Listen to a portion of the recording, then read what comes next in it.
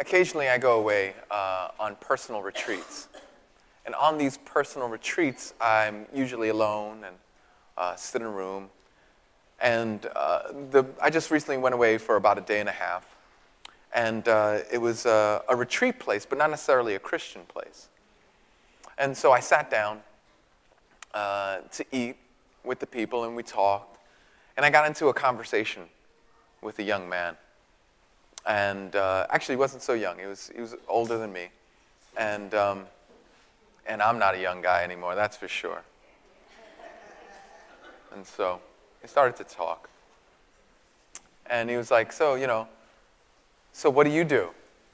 And that's always a fun question for me to answer, because it doesn't matter what we're talking about, the conversation changes immediately once I tell people what I do. I got to a point where I was like, well, I counsel people. I used to give little aspects of my ministry just because I was like, I'm a public speaker. I do anything but say pastor, because if you say pastor, you get, oh boy, you never know what you're going to get. But I was feeling saucy, so I was like, yeah, I'm like a Baptist minister. And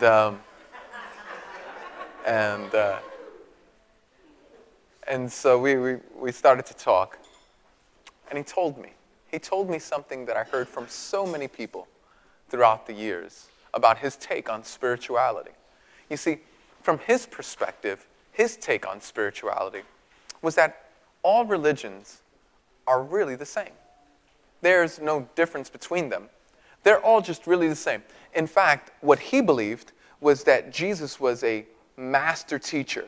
And he told me this. It's like Buddha, and like Muhammad, and like Confucius.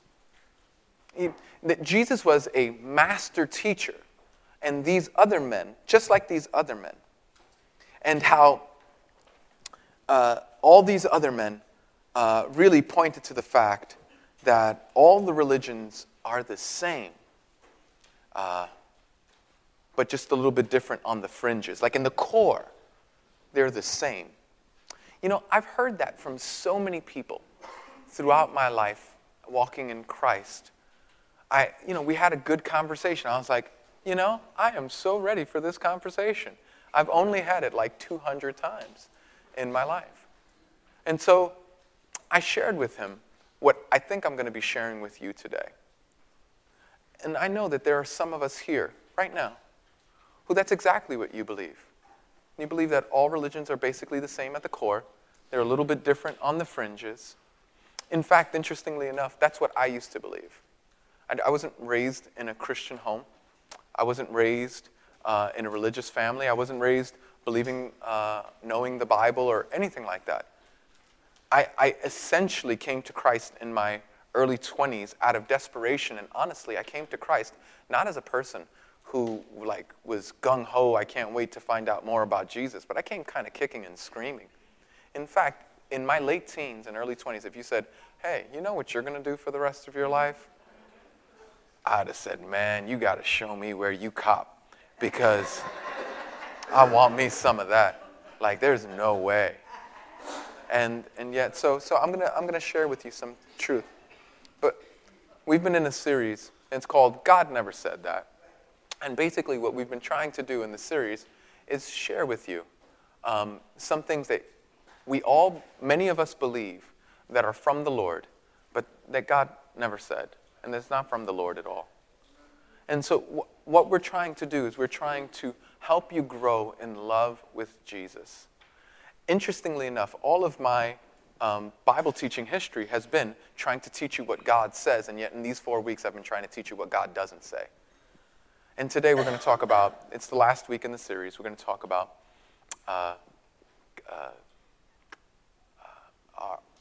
it doesn't matter what you believe so long as you're sincere.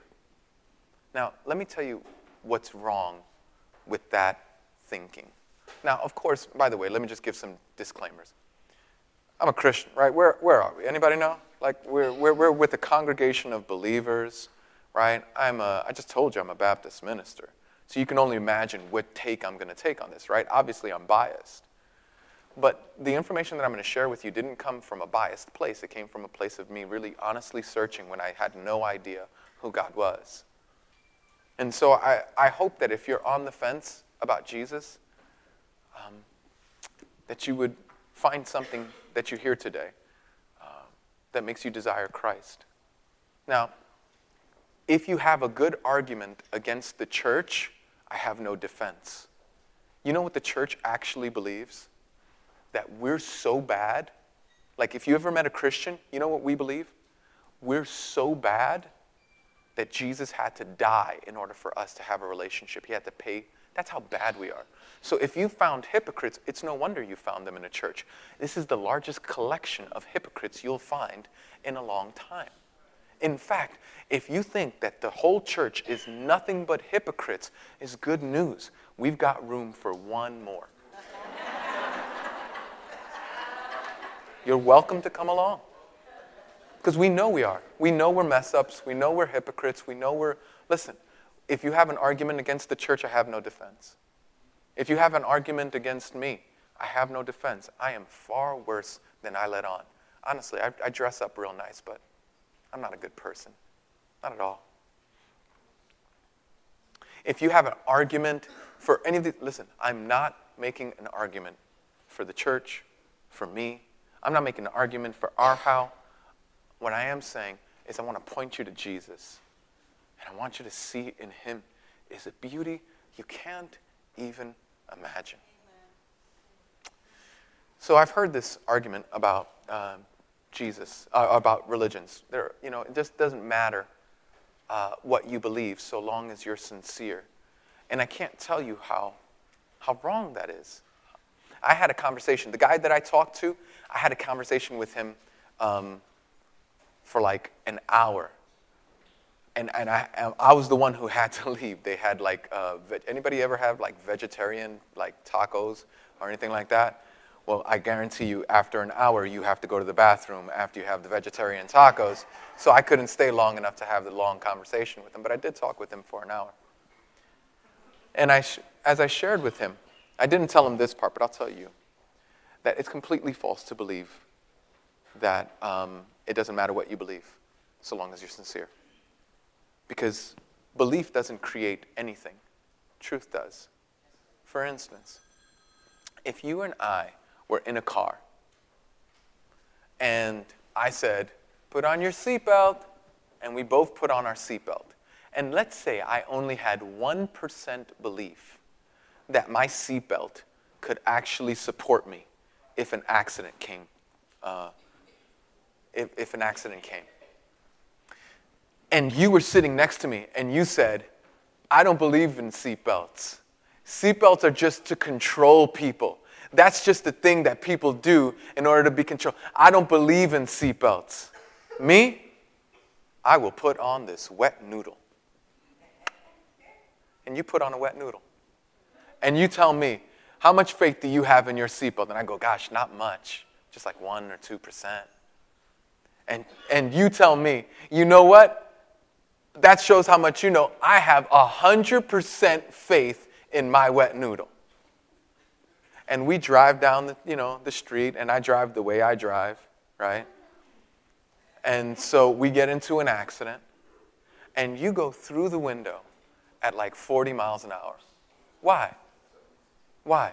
Because sincerity doesn't make true. You could be 100% sincere, and you could be 100% sincerely wrong. Now, this might come across as offensive, and I'm trying to speak in such a way that I'm not trying to be offensive here. I'm just trying to say, listen, if you're 100% sure that you're getting on a plane that's going to Florida, you're 100% sure, except this plane is going to Indonesia, you will have to learn a new culture. Because it doesn't matter how sincere you are. It doesn't matter what you believe.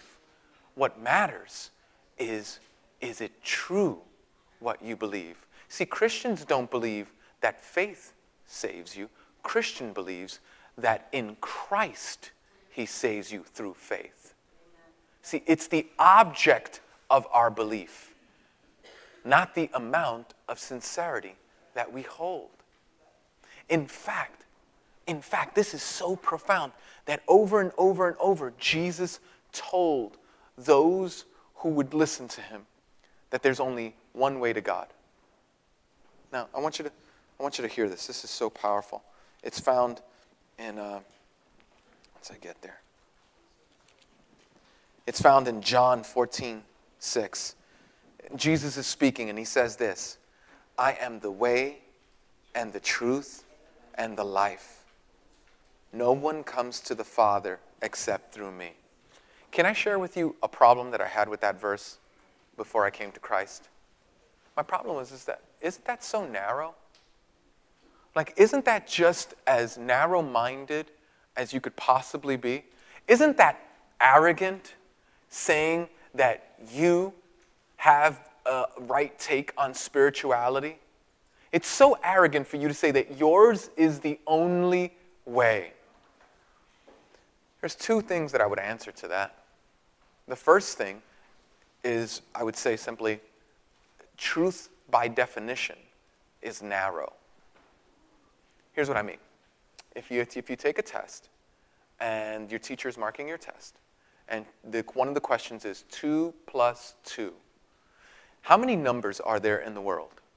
Well, there's an infinite numbers of the world. You can't, whatever number you tell me, I'll tell you one more. There's just as many numbers. But the only right answer for 2 plus 2 is 4. That's not narrow, it's just true. There's, in America, right? I know that some people are listening from Europe and different parts of the world. In America, we drive on the right-hand side of the road. Now, you could go, that is so narrow. I should be able to drive on whatever side of the road I want. Go ahead. All I'm saying is that doesn't end well. Truth, by definition, is narrow. Now, let me also say, and this is really, really important, everyone's narrow. Everyone.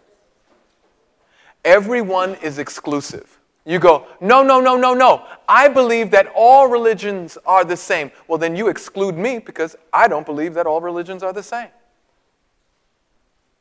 Everyone is exclusive. Everyone thinks that their take on spirituality is the right take. So when I come up to a person and I say, no, the only way to God is in Jesus Christ. And they say, no, you can go through any religion. What they're saying is that their spiritual view, their take on spirituality is superior to my take on spirituality. That's narrow. And what I'm saying, is it narrow? Sure it is, but by definition, truth is narrow. Secondly, if you're going to throw that rock at me, be careful because I throw the same one at you. You're just as narrow as I am. Whatever you believe, even if you say all people, all religions are the same, my response is, then you exclude all the people who believe that that's not true. That's a different take on spirituality. Another thing that people say is, you know what? Here's the deal. The problem is that spirituality, knowing God, is kind of like an elephant. Imagine 4 blind men around an elephant. And, one blind man is touching his stomach. And he says, and imagine like the elephant is God, right? And he's trying to describe the elephant. And he goes, an elephant is like a wall. Because he's touching his belly. It's like huge. It's like a wall. And then another touching his leg says, no.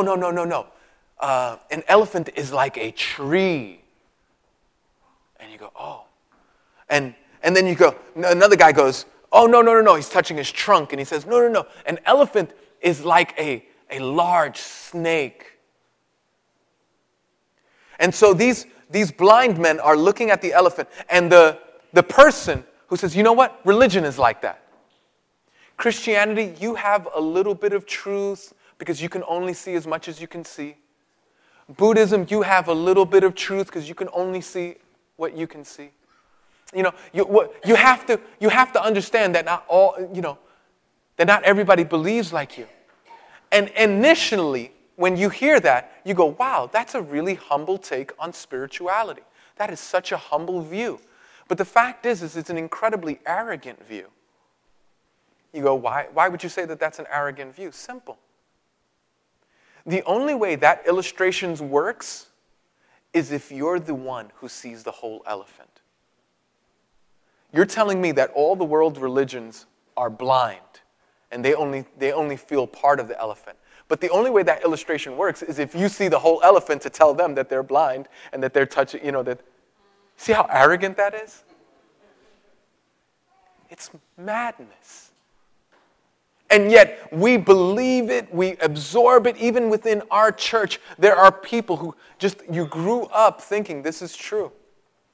And you go, these are the fine sounding arguments. The other thing, my friend who I was sitting across, man, I'm praying for that guy. I was just praying for that guy yesterday. I'm praying that the seeds that were sown in that conversation would produce great fruit. He said, no, you don't understand. All religions are the same in the core, but they're different just on the outside surfaces. And our problem is that we focus on the outside surface. It's not the same. But in the core, we're all the same. I was like, really, what is that core? He goes, love. I go, you must not know other religions. That's madness. The core of the Buddhist belief system are principles. They have no God to speak of.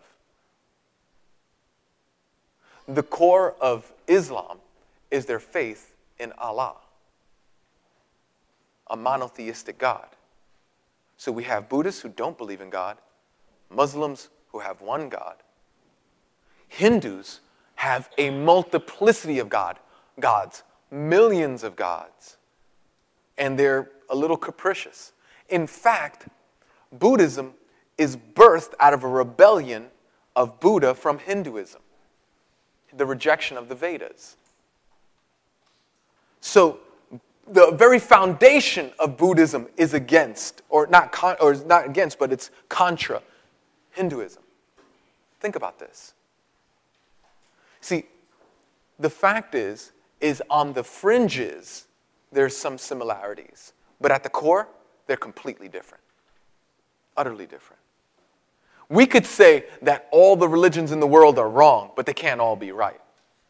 It's not possible.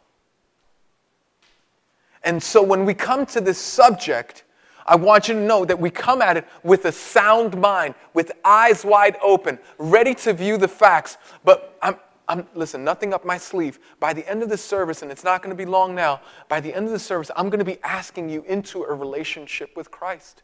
I'm going to say, surrender to the one who went as far as he could for you. Then, the last objection that I'll deal with in this section of our talk is, why only one way? Why only one way? Why do we have this one thing? Why is it so just one way? And Ravi Zacharias said something that was very powerful. He said, the human heart is so wicked that if God made 1,000,000 ways to get to him, we would ask and shake our fists at him and say, why not 1,000,001? That's our heart is wicked. Because let's see how narrow this is. Rich or poor, educated or dumb, skinny or heavy, wise or foolish, young or old. Nationalities don't matter. Nothing matters. Listen, we all come to Christ in the same way. We bring our nothing. That's how we all come to Christ. We don't come with a pedigree. How much more fair can you get? God goes, you're all wicked, every one of you. Pastor first, you're all wicked. So wicked, in fact, that I'll die. I'll pay the penalty. I'll live the life that you should have lived and die the death that you deserve to die. I'll do that all for you. And all you have to do is receive me. See, all you need to come to Christ and experience salvation, all you need is nothing. Unfortunately, for some of us, that's the one thing we don't have. We want to come to God based on our merits. We've got something to bring to God. And God is going, no, you don't understand. It's like, you know what we are? We're like a kid.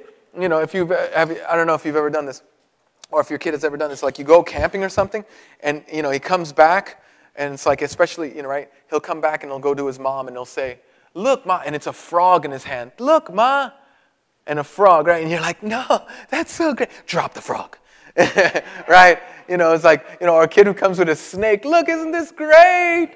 Yeah, this is great. Drop this. That's how we are coming to God. We think that we're bringing God these great works, and God is going, no, you have to bring your nothing. But you say, no, you don't understand. Nothing is not what I have. I have things to bring you. I have things to impress you with. I'm a good person, we say. I'm a good person. I'm a nice person. And God goes, no, you're not. Good night. Ask your ex. Even they know.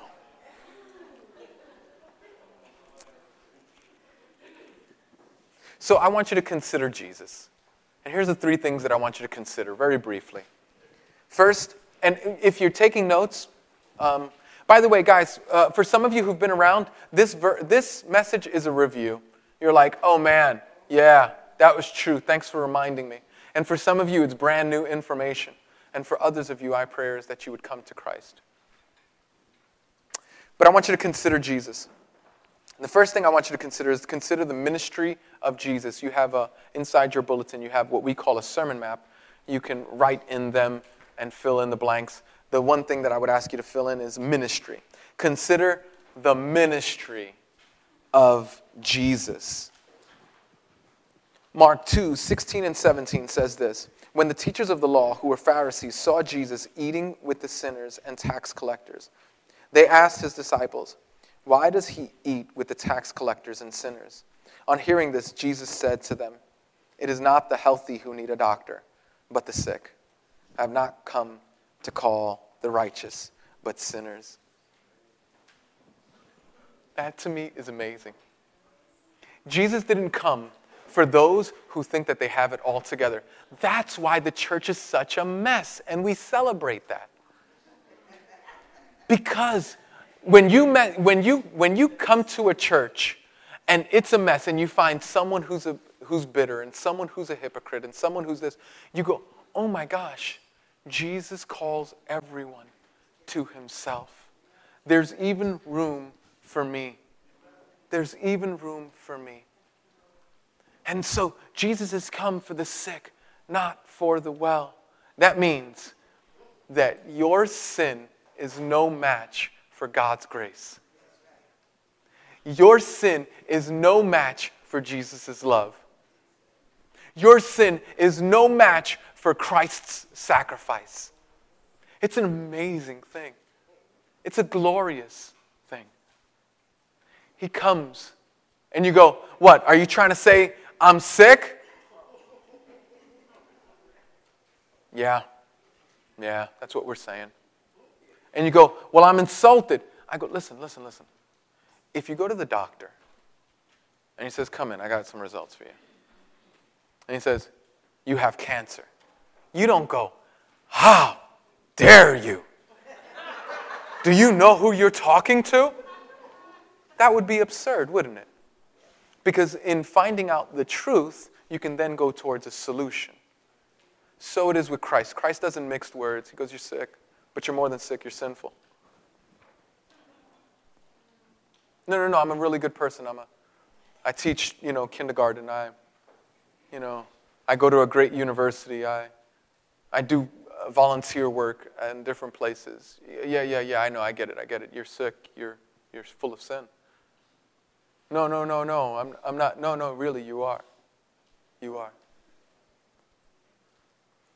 And so God says that to us. And he doesn't just say that to you, he says it to me. And it's in us seeing, oh, wow.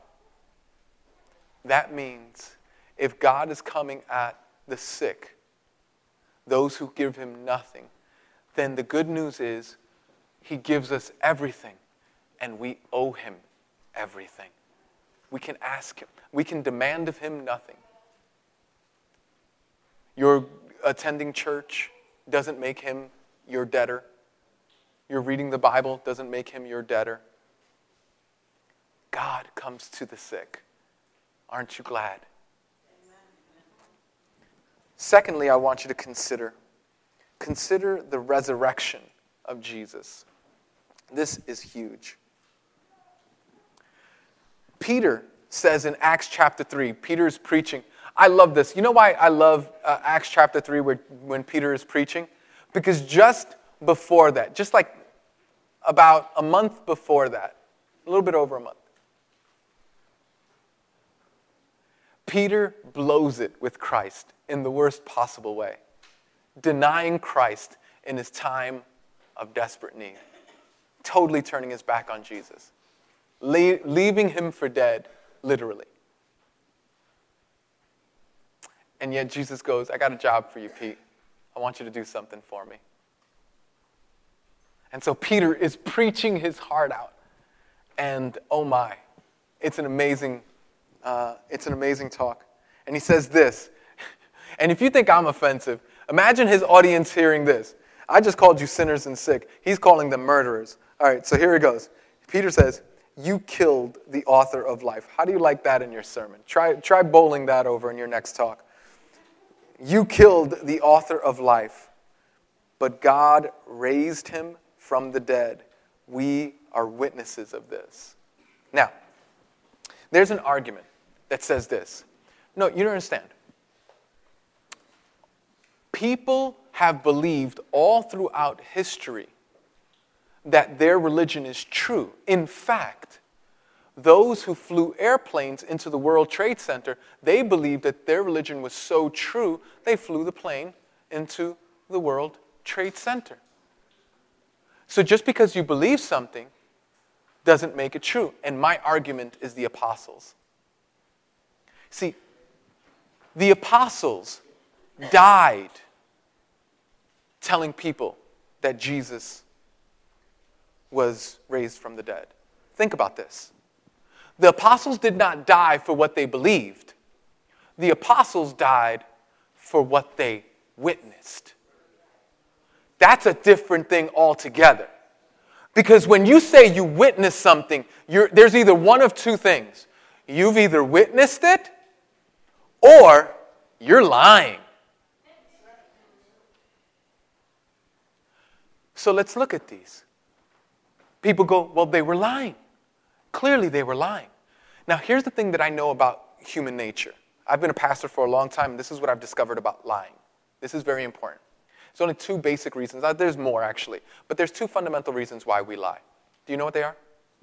One is to gain a pleasure. The other is to avoid a pain. Right? That's why we lie. We gain a pleasure or avoid a pain. Right? You're 16 years old. She asks you, do you love me? What are you trying to do? You're trying to gain a pleasure, right? So what do?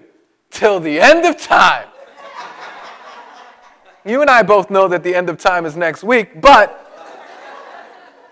we say till the end of time, gain a pleasure. Undercover police officer rolls up. He says, were you in that building? Not me. You have me confused with someone else.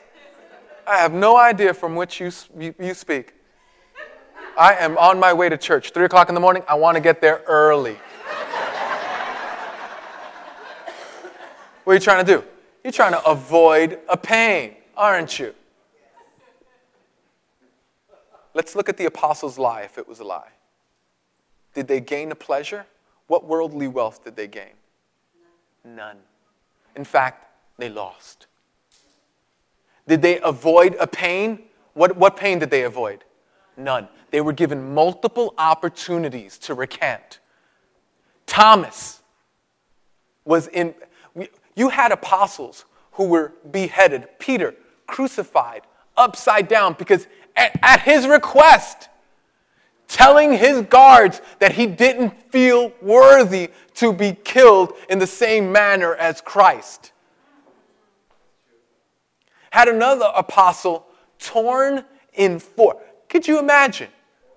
Horse tied to one arm, another horse tied to another arm, another horse tied to a leg, another horse tied to a leg. Will you recant? He's Jesus. He rose from the dead, and he'll raise me from the dead too. Giddy up.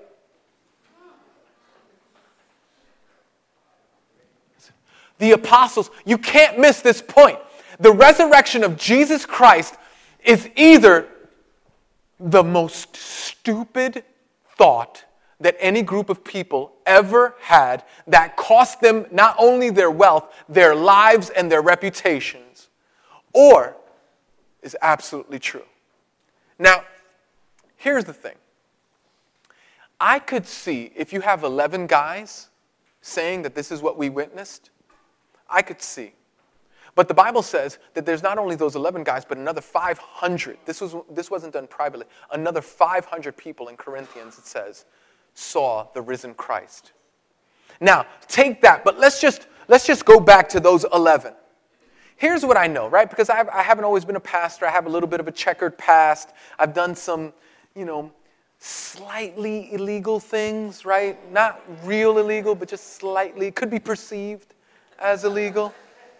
And here's what I know. Your boys, they will say, has anybody else discovered this? Your boys will say, yo, man, I ain't no snitch. I know. You ain't no snitch until they put pressure on you. I was driving up, I was speaking at a men's retreat. And so you know how like when you get into like one of those cars and you try to out-bad everyone, right? Like one guy tells his checkered past and you go, you think that's bad? So one guy's is like a drug dealer. By the time you get to the last guy, somebody tried like an assassination plot on Obama or something like that. It's like one of those car rides. So we're driving up. And, one guy's doing the bad thing. And one guy is sharing his bad story. He goes, no, I actually only have one story, one bad story. He goes, I was trying to scalp tickets, and it didn't go well. The guy who I scalped him to was a police officer. I was only like 14 or 15 years old. And he said, listen, we're going to let you go. You just got to tell us who's scalping around here. And he's like, yo, I ain't no snitch. Take me to jail. He's like, well, you're only 14 years old, so we're going to have to call your mother first. He was like, that guy right there, Fernando, is this? He started to roll over on everyone. It was like, you see, I've never met them, but they look like they're scalping. You should check up on them. You see that old? He was giving everybody away. You know what? Now watch this. That's true, right? Everybody understands that, right? But you get 11 guys in separate situations. And let's say it's a lie. And they got to know it's a lie because they're saying they're witness to it.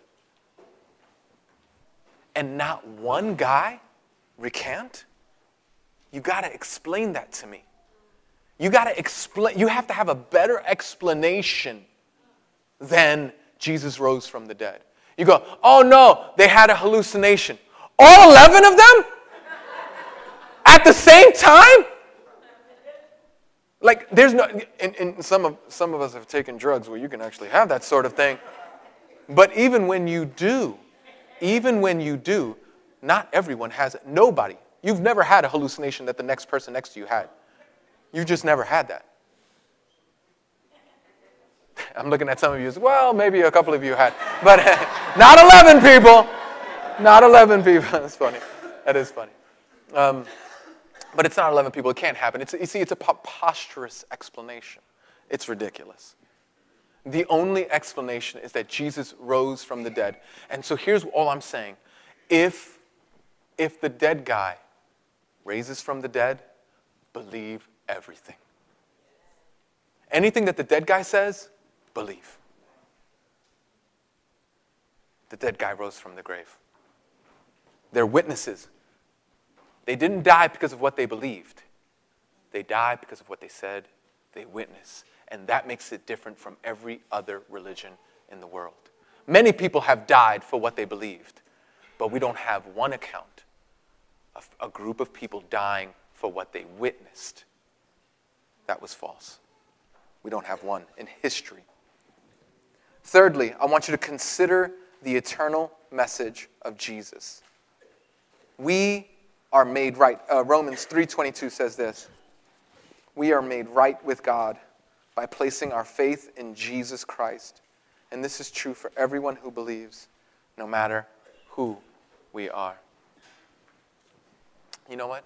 In this church right now, presently, sitting in this room, we have homeless and doctors.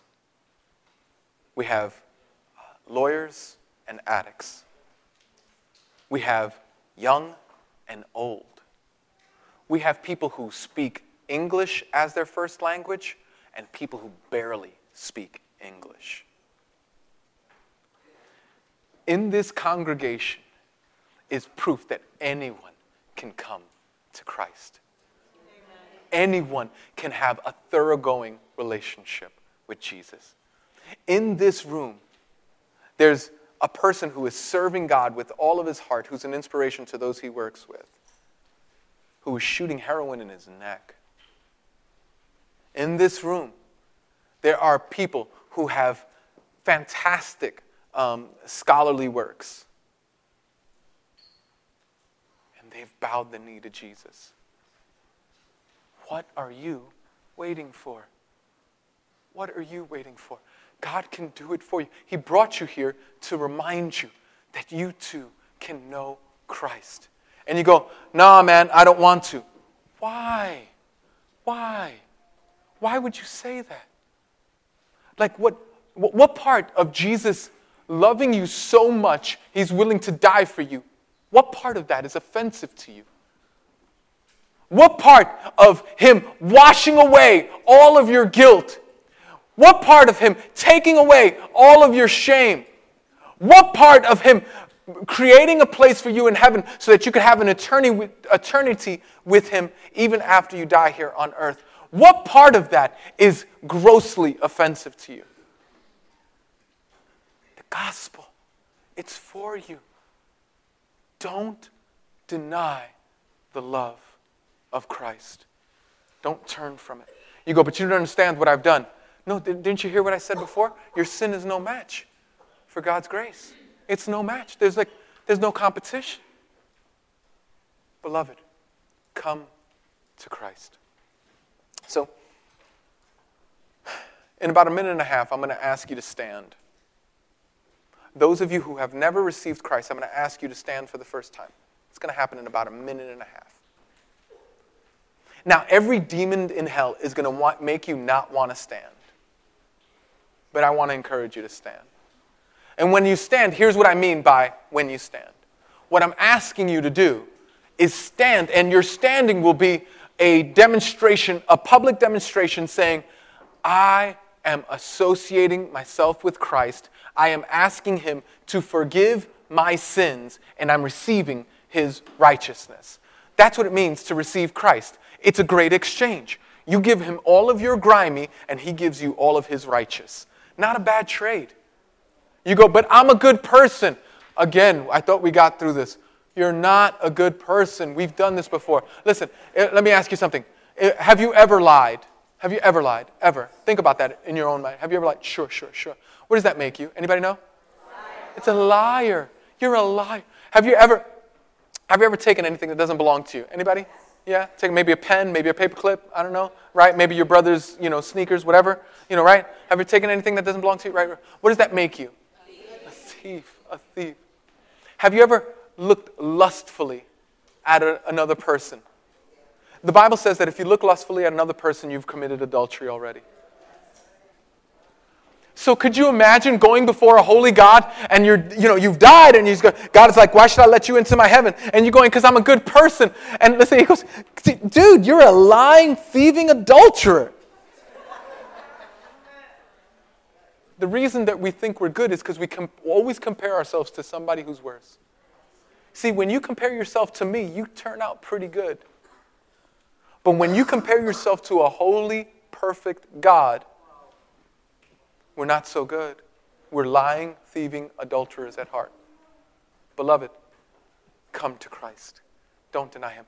Now listen, some of you think, oh man, but the people sitting next to me, if I stand up, I'll be embarrassed. Are you kidding me? Christ went to the cross and experienced nails, was crucified buck naked. The TVs give a little bit of modesty by giving him that. Believe me, that was not had there. He was naked on the cross, dying because he loved for you. Surely you could stand in receiving him. The gospel is simply this. You're worse than you think. And you're more loved than you can imagine. Don't be shocked at how bad you are. You're worse than that. And he loves you more than you can imagine.